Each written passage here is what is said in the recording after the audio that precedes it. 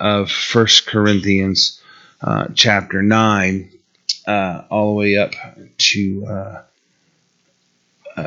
verse 19. So Paul was in the midst of talking about the fact that there is this sort of controversy about him. He's been addressing that in First Corinthians from the beginning. That the Judaizers have come in, hearts and minds have been poisoned. The church has sort of developed an attitude about Paul, and they have a disdain now for him. They were so accepting of him and his ministry and his work and his love for them, and people have turned and poisoned their hearts as gossips and backbiters do, and they've created this animosity. And he's most specifically addressed their complaint about the financial support that he's been receiving, and he addresses the fact that the scripture, says specifically in chapter 9 at verse 9, "You shall not muzzle an ox while it treads out the grain," and the idea that they should be being cared for. But he then clarifies that he wasn't by them, and he wasn't a burden to them, that he had come to them and served them. So he's establishing the principle that it's not improper, and then makes the example of, and I didn't even do that. So what are you guys complaining about? How is it that you're all upset about this? And it comes back to when people's hearts and minds have been turned negatively like that, you can't do anything right. Jesus dealt with that, and if the Lord himself dealt with that, then clearly as his sons, daughters, and servants, we should expect we'll deal with that. He moves on into verse 19, "For though I am free from all men, I have made myself a servant to all, that I might win the more. And to the Jews I became as a Jew, that I might win Jews. To those who are under the law as under the law, that I might win those who were under the law. To those who are without law as without law, not being without law toward God, but under law toward Christ." And I think that that's a real clarifying issue on both sides of what he's saying, that I might win those who are without the law. To the weak I became weak, that I might win the weak. I have become all things to all men, that I might by all means save some. Now this I do for the gospel's sake, that I may be partaker of it with you. So he's not preaching liberty to sin, nor is he preaching a return to the law. When he's saying, "I become all things to all men," we should, think of this more as a cultural thing. When he's hanging out with the Jews who are all about, the law of Moses, and he can have those conversations. He can observe those even religious practices. Remember, when he returns from being steeped in the Gentile territories and churches, he goes through the process of religious purification. So it isn't like he wasn't going in amongst the Gentiles, as the Jews would have done. It's just that when he came back, he knew what the law required, and shaved his head and beard, and went through the fasting process in order to be purified, so that he could go to the temple and worship. So he's a guy who observed these things, but wasn't bound underneath them. Two verses that I just popped into mind with as I was looking at this. Romans 6:1. "What shall I say then? Shall we continue in sin that grace may abound?" So this, I've become all things to all men, so I just go out and that's not what he's saying. He's not saying that he just, falls into debauchery with those that are of a debased mind. He's saying, I identify with people.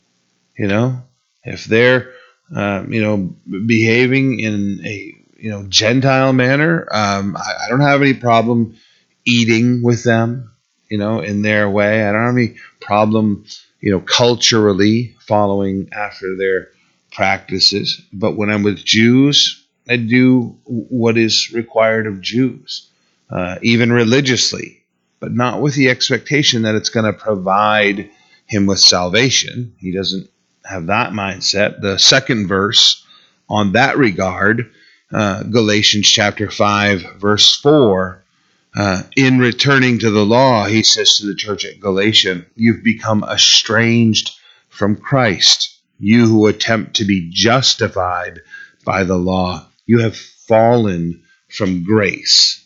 So, this statement of serving all men is, however you want to look at it. You're around the really religious people of today, then, it's okay to, sing the old hymns and behave in those ways and to be churchy, Whereas if you're with the completely unsaved, you don't bring your hymnal with you and start preaching from your, meet them where they're at. Share with them about their life. Talk to them about their circumstances. The working class man, talk to the working class man as a working class man. All things, to all men is, Jesus, or no, it was Paul that said, laugh with those who laugh and mourn with those who are mourning.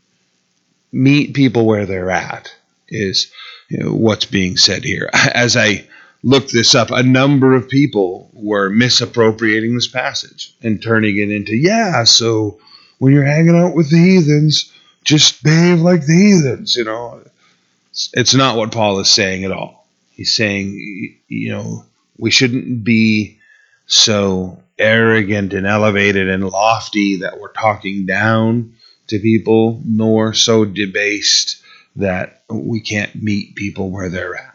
There are ways for us to strive to minister and reach people.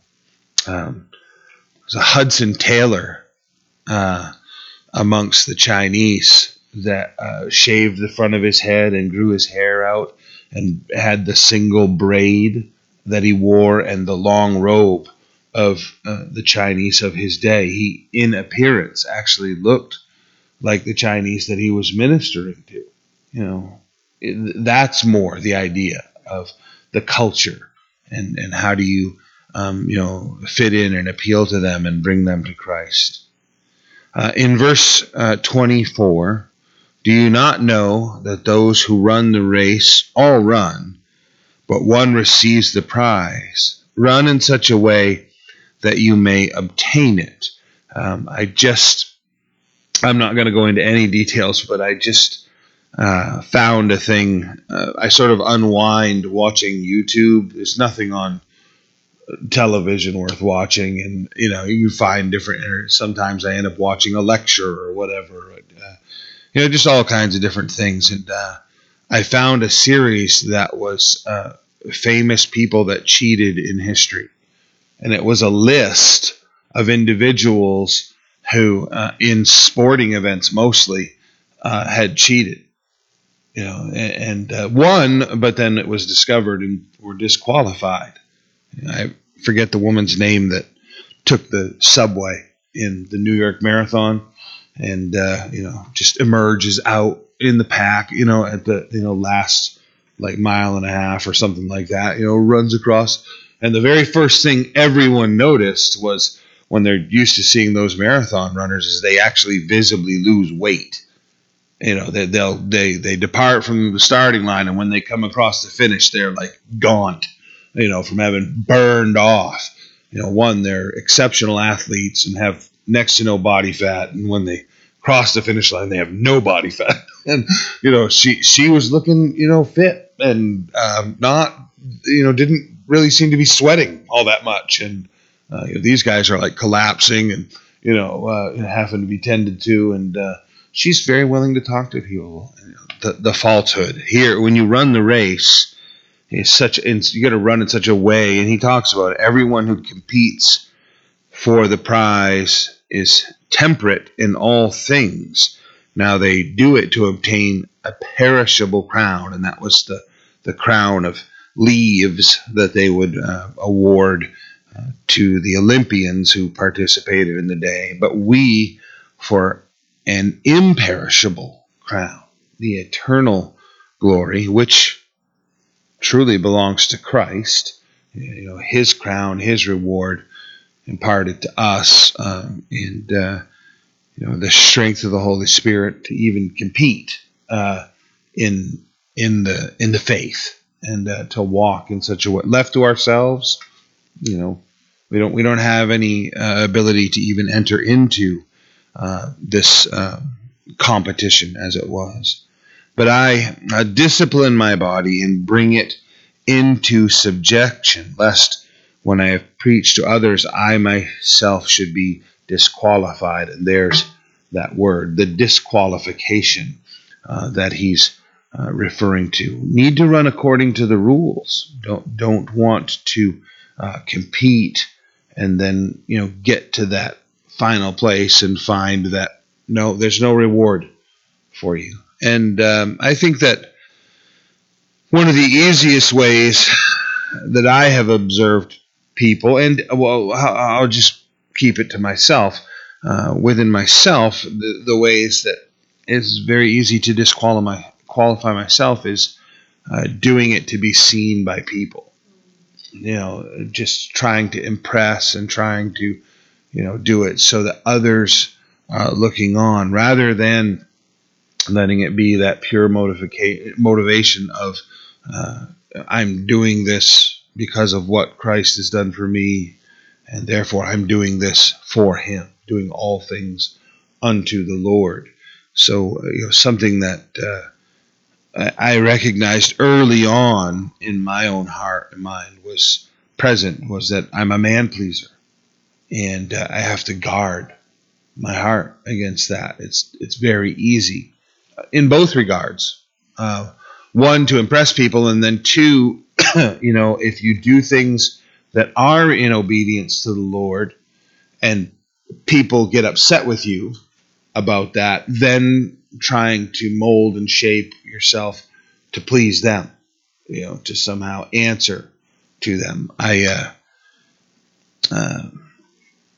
now have to answer a number of people online in regard to a lot of things, managing a website and different things, and people just firing back all the time about how upset they are about Christianity and in general, and in particular this situation with the COVID virus. And it's the thing that's most remarkable to me is how people will spout off out of ignorance. They just don't even know. And I mean, I'm not even talking about all the conspiracy weirdness out there. You can tell from what they're saying that they're imagining that it's almost like every one of us has COVID virus, and all we're doing is slathering it all over one another and sending people out to nursing homes in order that we would destroy our culture. It's like, right. No, that sorry, exactly right. Yes. And then you have that sense of pleading and begging, to explain yourself.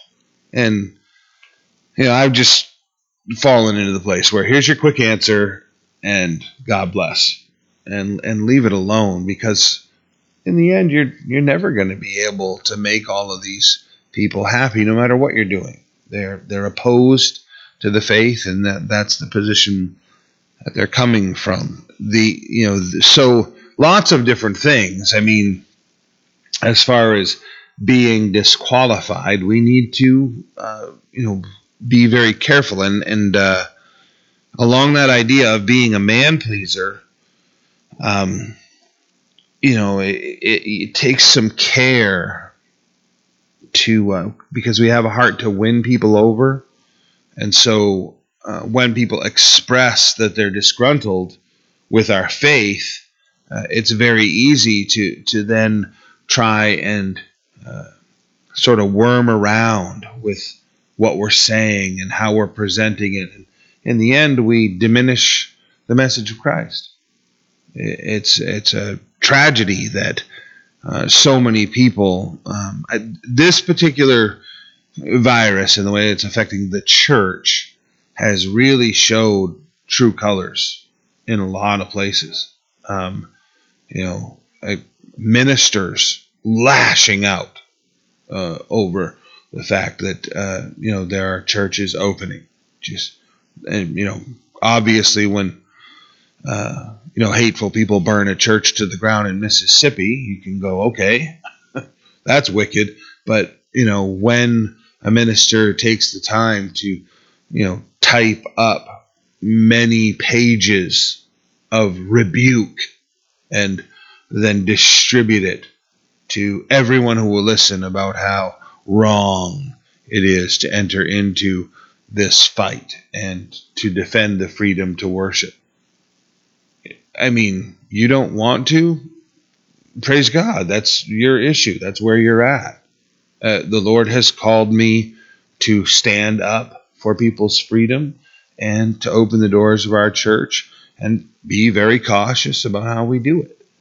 It's so strange how that man-pleasing will really tell you where you're at and where others are at. So doing all things as unto Christ, running the race, striving singularly for, truly, he's the only one standing at the finish line. He's the only one handing out trophies. There's no one else there. There's going to be a singular conversation of approval or disapproval. And, that comes down to, obviously, as far as justification, Jesus Christ's sacrifice. Then all you're talking about is reward. I don't want to rob myself of reward, by doing anything that I'm doing out of some other motivation. And sneaks up on you.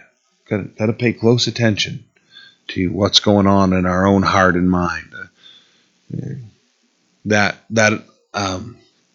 It's a mentality within our culture of just, you got to trust your heart.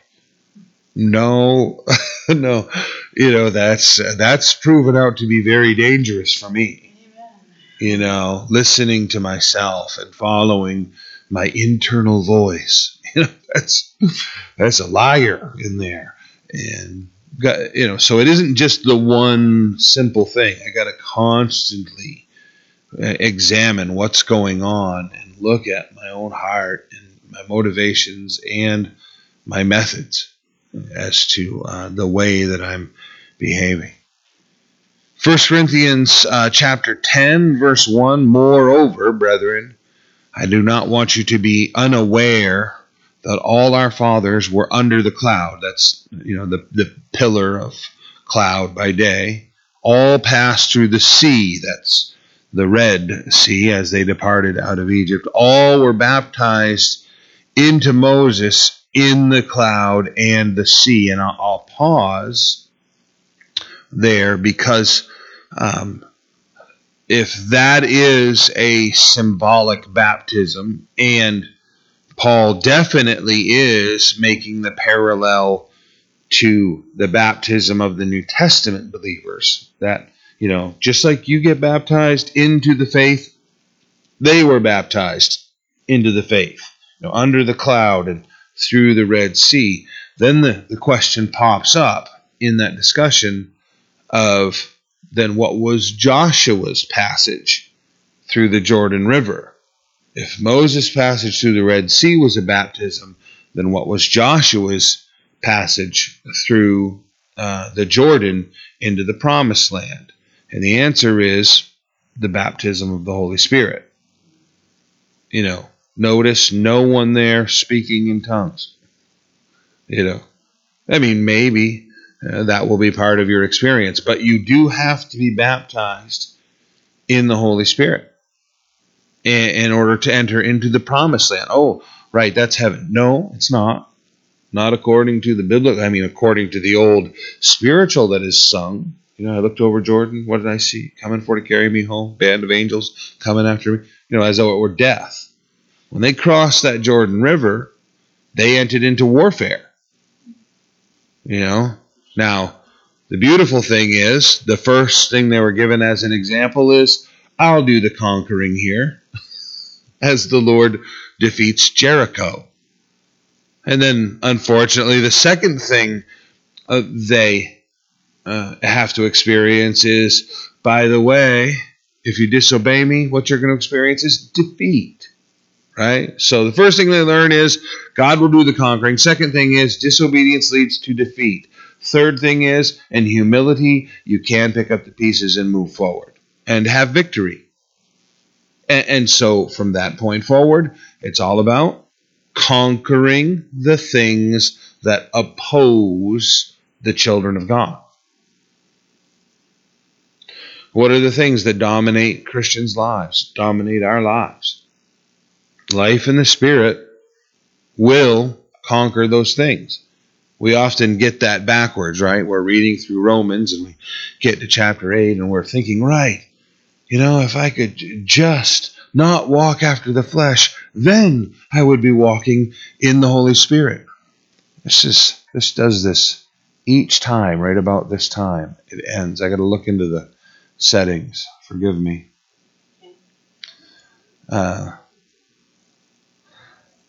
Right at the high point of what I'm trying to relay, no coincidence there. Somebody's watching on Facebook and just shutting it down. We're making some changes altogether about how we handle this anyway. New camera and stuff on the way. Hopefully get rid of this thing sitting in front of me. So we're back. That's how we do it. We do a short segment and we take a break, and then anyway. I don't know. Technology. So, the life in the Spirit, we shouldn't confuse it into thinking like if I just don't, do these sinful things, then I'm walking in the Spirit. It is exactly the opposite. Walk in the Spirit and then you won't do those things.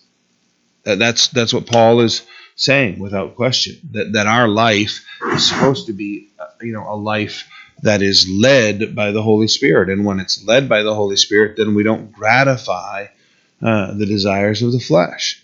So the victory here, I know I'm chasing the rabbit trail, but, all were baptized into Moses in the cloud and in the sea. We definitely want that, and also the life in the Spirit. So he's putting this warning out to them in regard to idolatry.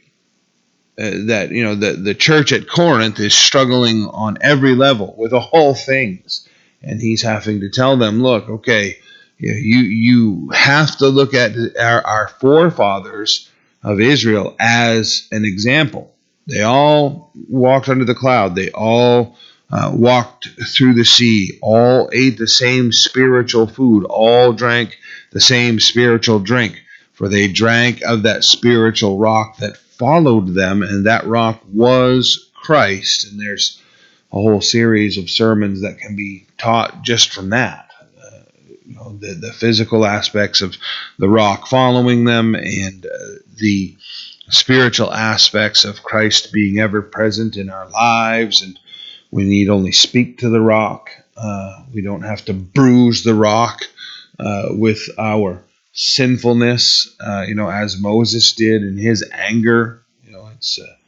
It's a divine example that the Lord left for us, that Moses demonstrates right in the beginning, killing an Egyptian, that he's given to that type of aggression. And we see it throughout. While he records for us that he's the most humble man that was, we also see, and we have to assume that's true, the Holy Spirit penned that through him. Then we also see he's a man who's given to anger. So his weakness causes it to be that's the striking of the rock the second time. Do we strike Christ with our weakness? Because your weakness might not be anger. It might be something else. And are we repeatedly, causing injury to, and I hate to say Christ, but, causing injury in order to experience the fulfillment of our need. What we are so often, think of it this way. So very often, take for instance people who have a strong sexual desire, and they're fulfilling that through pornography or fornication or sin, and they resist as a believer for a period of time and then fail. And so they're gratifying the flesh, and of course the brokenness and the repentance and the return, and they receive from Christ what they needed. How about just skip all of that middle step and get right to speak to Christ and receive the quenching of the thirst? Rather than going through the sinful process and then getting to the ultimate end of what is necessary, which is speak to Christ and receive the satisfaction of your heart and your soul. Instead, we turn to our weakness, like Moses did, and run that painful course back to the same finish line, and then again and again, so very often. The deliverance that Christ has. So here they followed the spiritual rock, or the rocks followed them, and that rock was Christ. But with most of them, God was not well pleased, and their bodies were scattered in the wilderness. The King James says it so eloquently about how their carcasses were scattered throughout the wilderness. And it's there you're sort of, big pause, because the idea is, hey, church at Corinth, you are stumbling and falling and failing and having to be rebuked and corrected by me. You might want to look at the example of Israel and see that they did similar things, and Christ, the Lord, was not pleased with that. That they were under the punishment during that time. There's an attitude always in believers, like, these, supernatural things. Look at the way the Lord blessed my life. Look at the way He provided over here. Remember when we had that? So I must be under the blessing of the Lord. Yeah, okay, you are. They were under the cloud. They passed through the Red Sea. And died in the wilderness. Learn from the example. Make sure we aren't, look at it. So, I had a conversation with a guy who was saying, right, but, their dying in the wilderness was just like how we need to die in the flesh. No. No, the flesh needs to die in order that the child of God could then enter into the promised land. This whole process shouldn't be a lifelong thing. There should be a finishing, an end to this, and then a distinction of crossing over into a victorious life of conquering those things. There isn't a dwelling in the wilderness, this endless wandering around. It's a painful process to consider. And then he goes into this in verse 6. Now these things become our example, to the intent that we should not lust after evil things as they also lusted. Hey, thanks for reminding me. I'll silence my phone also. All right. So, this example, to the intent that we should not lust after evil things as they also lusted. And do not become idolaters, as were some of them.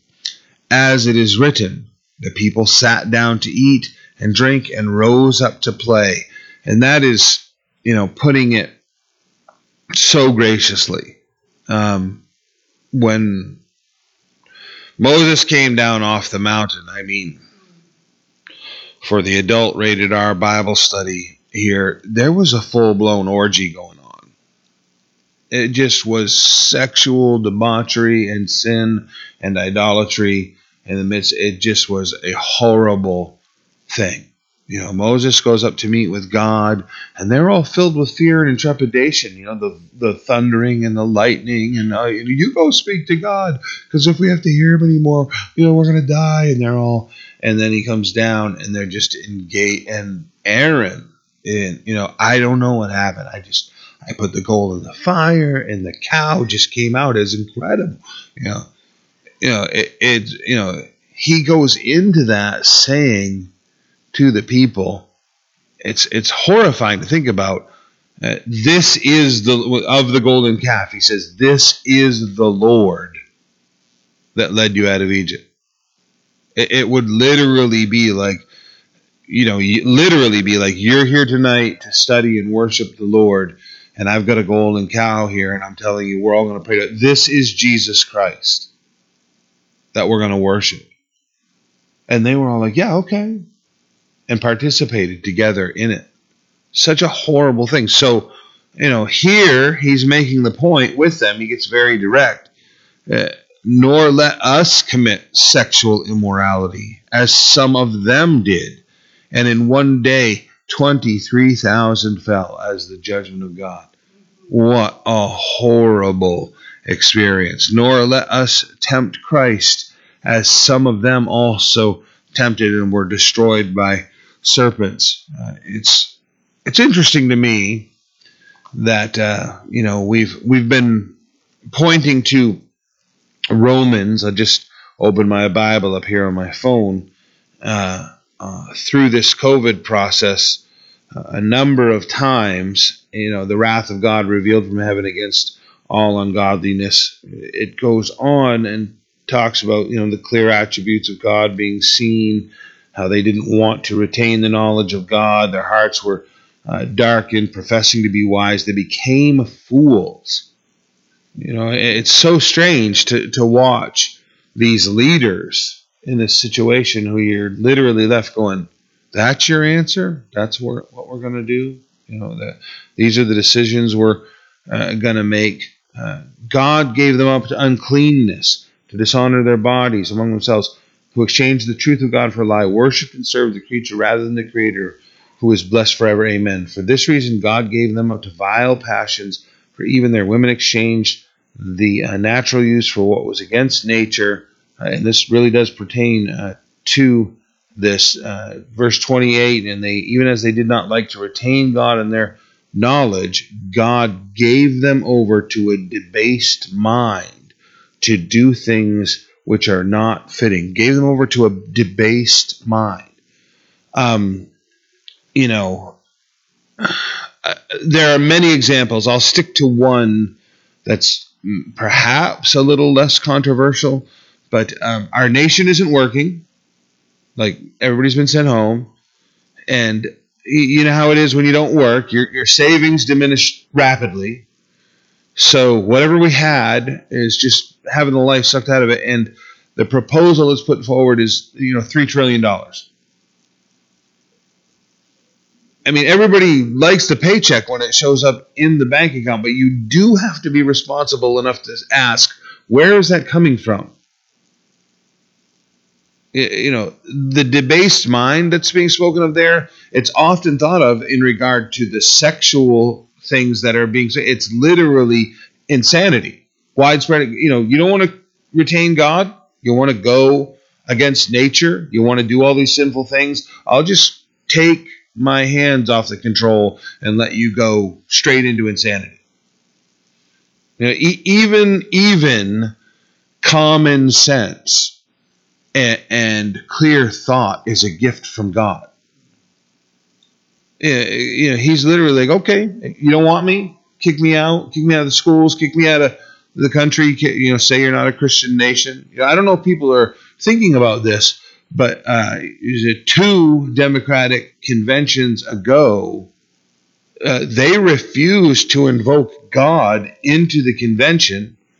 And when their leader stood up and did it anyway, knowing this is like a given thing we're supposed to do, they stood to their feet and booed him from the stage. This is our nation. You want to kick God out in that way and drive him away from yourself, you're going to pay with this type of result. This is what's going on. I can't think of the governor. Was it Missouri? She's so opposed. Minnesota, I can't remember where. But, worse restrictions and more confinements to church and greater. And they're in the midst of not only experiencing this, but massive flooding and all. And everybody's standing around going, "Is that the judgment of God?" Let me just tell you plain, it is. It's time to repent as a nation, as individuals, as states. It's time to repent and let people's hearts return to God. This literally is judgment on a biblical level, literally, not figuratively. Crack the book open, start reading, and hear what the Lord has to say about this. And again, right? Jesus is saying, these are just the beginning of sorrows, the beginning of birth pains. There's much, much worse ahead.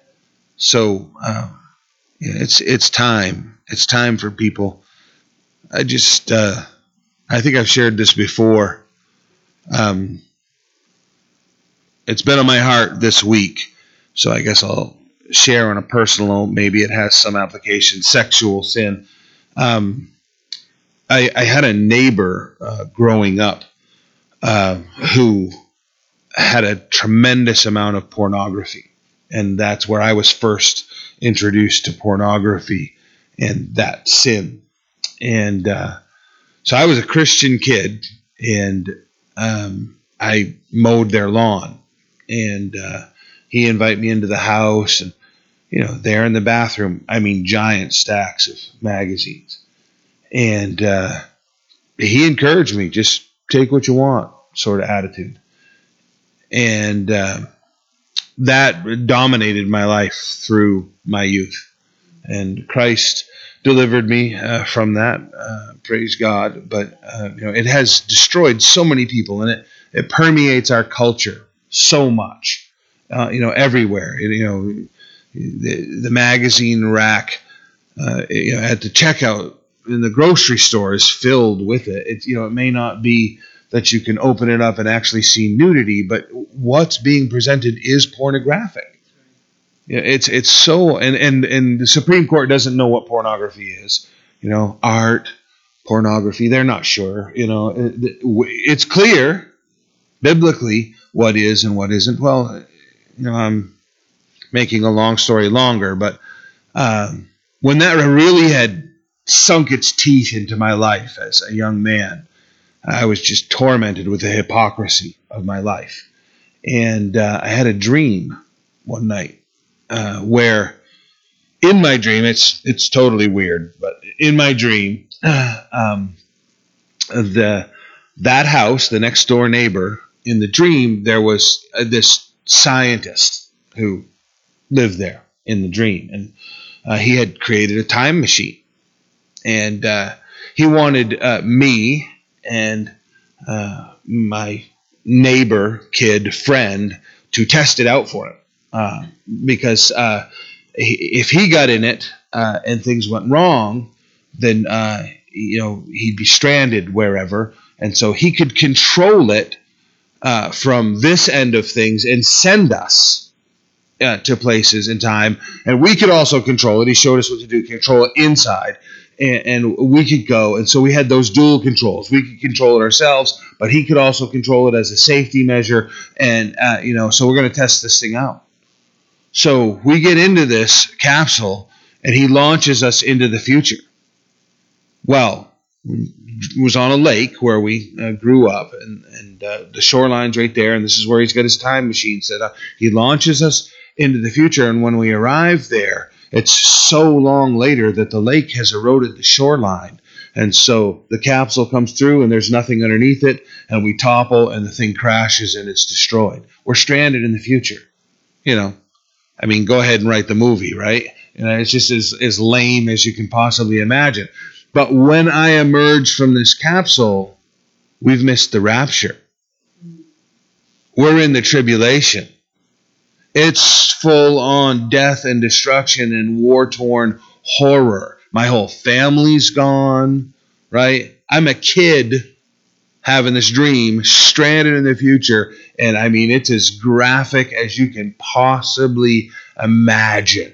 I literally came out of that dream screaming in a nightmare. It was years before I realized that that was a message from the Lord about the pornography in that house.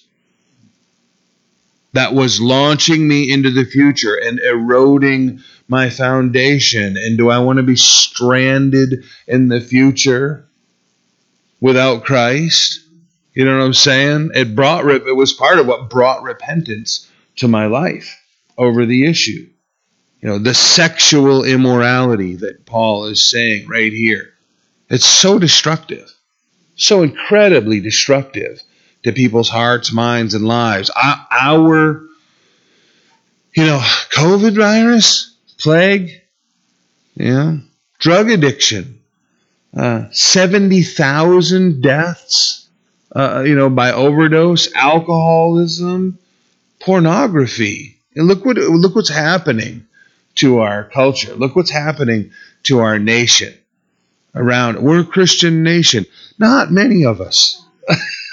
There is a Christian nation within this nation. There is a remnant. There is that belongs to Christ, but there's a great portion that are more along this lines and what the Lord is saying. So I need to wrap up, at least what we're saying here. So, 20,000 fell. That's a horrible number. One would have been bad enough, right? 20,000, 23,000 fell.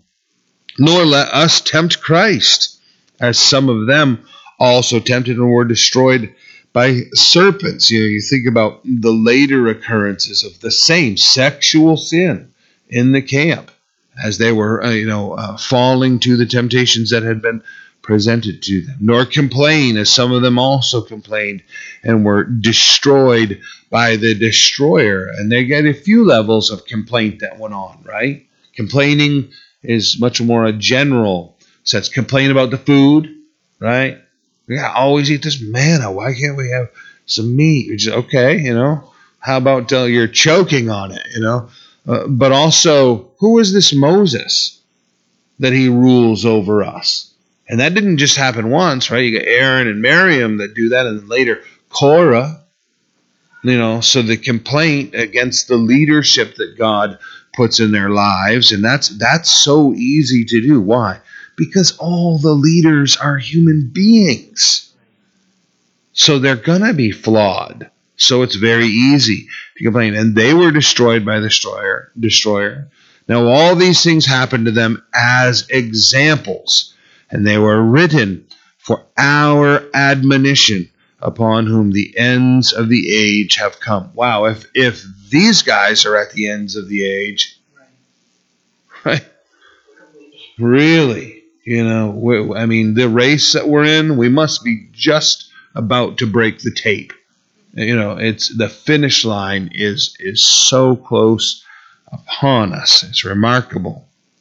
Lori and I were just talking yesterday about a sermon we had heard, and I should have looked up the for instances, but there was during the gold rush in California, there was a man that prospector purchased a big tract of land, and he was a geologist, and he understood things about possible gold deposits there, and huge mining operation as far as their personal investment of time and resources, and it yielded very little in the process. And out of sheer exhaustion, they gave up. They shut down the mine, and they moved on to other things. And sometime later, they sold it off, the whole tract of land, to another man who had the same understanding. He was a geologist. He could see what was there. He even was taking the efforts that they had put in and analyzing the gold that had yielded, and was saying, it's close. There's more here. You don't find this much if there isn't more. And so upon purchasing the land, they invested a huge amount to just start. They found the single largest gold vein that had been discovered up to that point in the gold rush. They were feet away from it. Feet away from it. You know, we've been hearing for most of our lives, right? Some of us in the faith have been hearing Christ is coming. The rapture is near. You know, even about, look, if these guys are we must be right at the, and I watch people fading off right now and giving up and quitting and, losing heart. When we read that because of sin, the love of many will grow cold, we often think of that as, right, that person falls into sin and then they grow cold in their love for Christ. Yeah, that's a given. But the abundance of sin in our culture is causing people to lose their love for Christ also. The abundance of sin everywhere. My encouragement to the few of us here this evening is don't lose heart. We're so close to what Christ has for us, our children and our grandkids. We have to hold on. Therefore, let him who thinks he stands take heed lest he fall. No temptation has overtaken you except such as is common to man. But God is faithful, who will not allow you to be tempted beyond what you are able, but with the temptation will also make the way of escape that you may be able to bear it. It's so often the temptation and the struggles, the failures and the flaws we have, we view it as I'm the only one that experiences this. My temptation or my hardship is so much worse than anybody else around me. Clearly. And here comes the admonition of no, you're only experiencing what is common, the common temptations. I have never heard anybody sit down and make their confession to me. Not that I receive confession or anything weird like that, but people come for counseling and they talk and they're tormented over, just all this junk in my life. And, and then they describe, I'm so much worse. And they go on to describe it. And I'm just, I'm expecting like they're going to tell me, some horrific thing. And I think, oh my goodness, what you're describing is so common. This is just, I hate to say it, but it's natural. It's not, not to say that it's right. Murder's natural. It's just the rage that fills a sinful human being's heart. It isn't something uncommon. I think that's a trick of our enemy to convince you that you're worse than anybody else and therefore you should give up and just continue on in your sin or your failure. Because there's no hope for you. Maybe that guy at church, that you thought he could probably get it, but not you. You're definitely you're unique. Your upbringing, your parents, what you went through, that was definitely yours is much worse, and so there it's an excuse that while others have submitted their lives to Christ and been delivered from even these descriptions right here. They've been delivered, but you can't be. That's the way I think that our enemy uses this more than any other way. He turns it around to convince us ours is a unique situation, and that's why you should give up. And I, if I was just putting it together that way, that'd be one thing. Here's Paul putting it together, saying, take heed. He who thinks he stands, take heed lest he fall. Pay attention, hold on, have some strength. I quoted Nehemiah 10:8 a couple times recently, but this morning where they're rebuilding. They've come back into the land, and the temple's being established, and they're now building the walls in that, and they set up the podium, and then they read the Word of God, and everybody is stirred and shaken over the realization of, oh my goodness, that's why we were sent into captivity, because we disobeyed. For some of them, this is the first time they've heard a complete reading of the Word that way, and they're crying and shaking, which is partly due to the rain that they're standing in, but they're overwhelmed with it. And as that whole process continues, Nehemiah tells them, okay, no more days of it's now time for feasting. We've built the wall, and you've heard the law, and God is reestablishing our nation, and celebrate and take food to the people that don't have any, and let this be a time of celebration. And he closes that verse by saying, the joy of the Lord will be your strength. And we misappropriate that to mean that the Lord is going to give you joy and it's going to make you strong. When what it means is, if you will be strong, it will give the Lord joy. The joy of the Lord will be your strength. Here, as Paul is making this discussion about not faltering and not failing, the few of us that are here, be strong. That the Lord would be blessed by us and that we would be running the race to please the one who's put us in the race. Amen?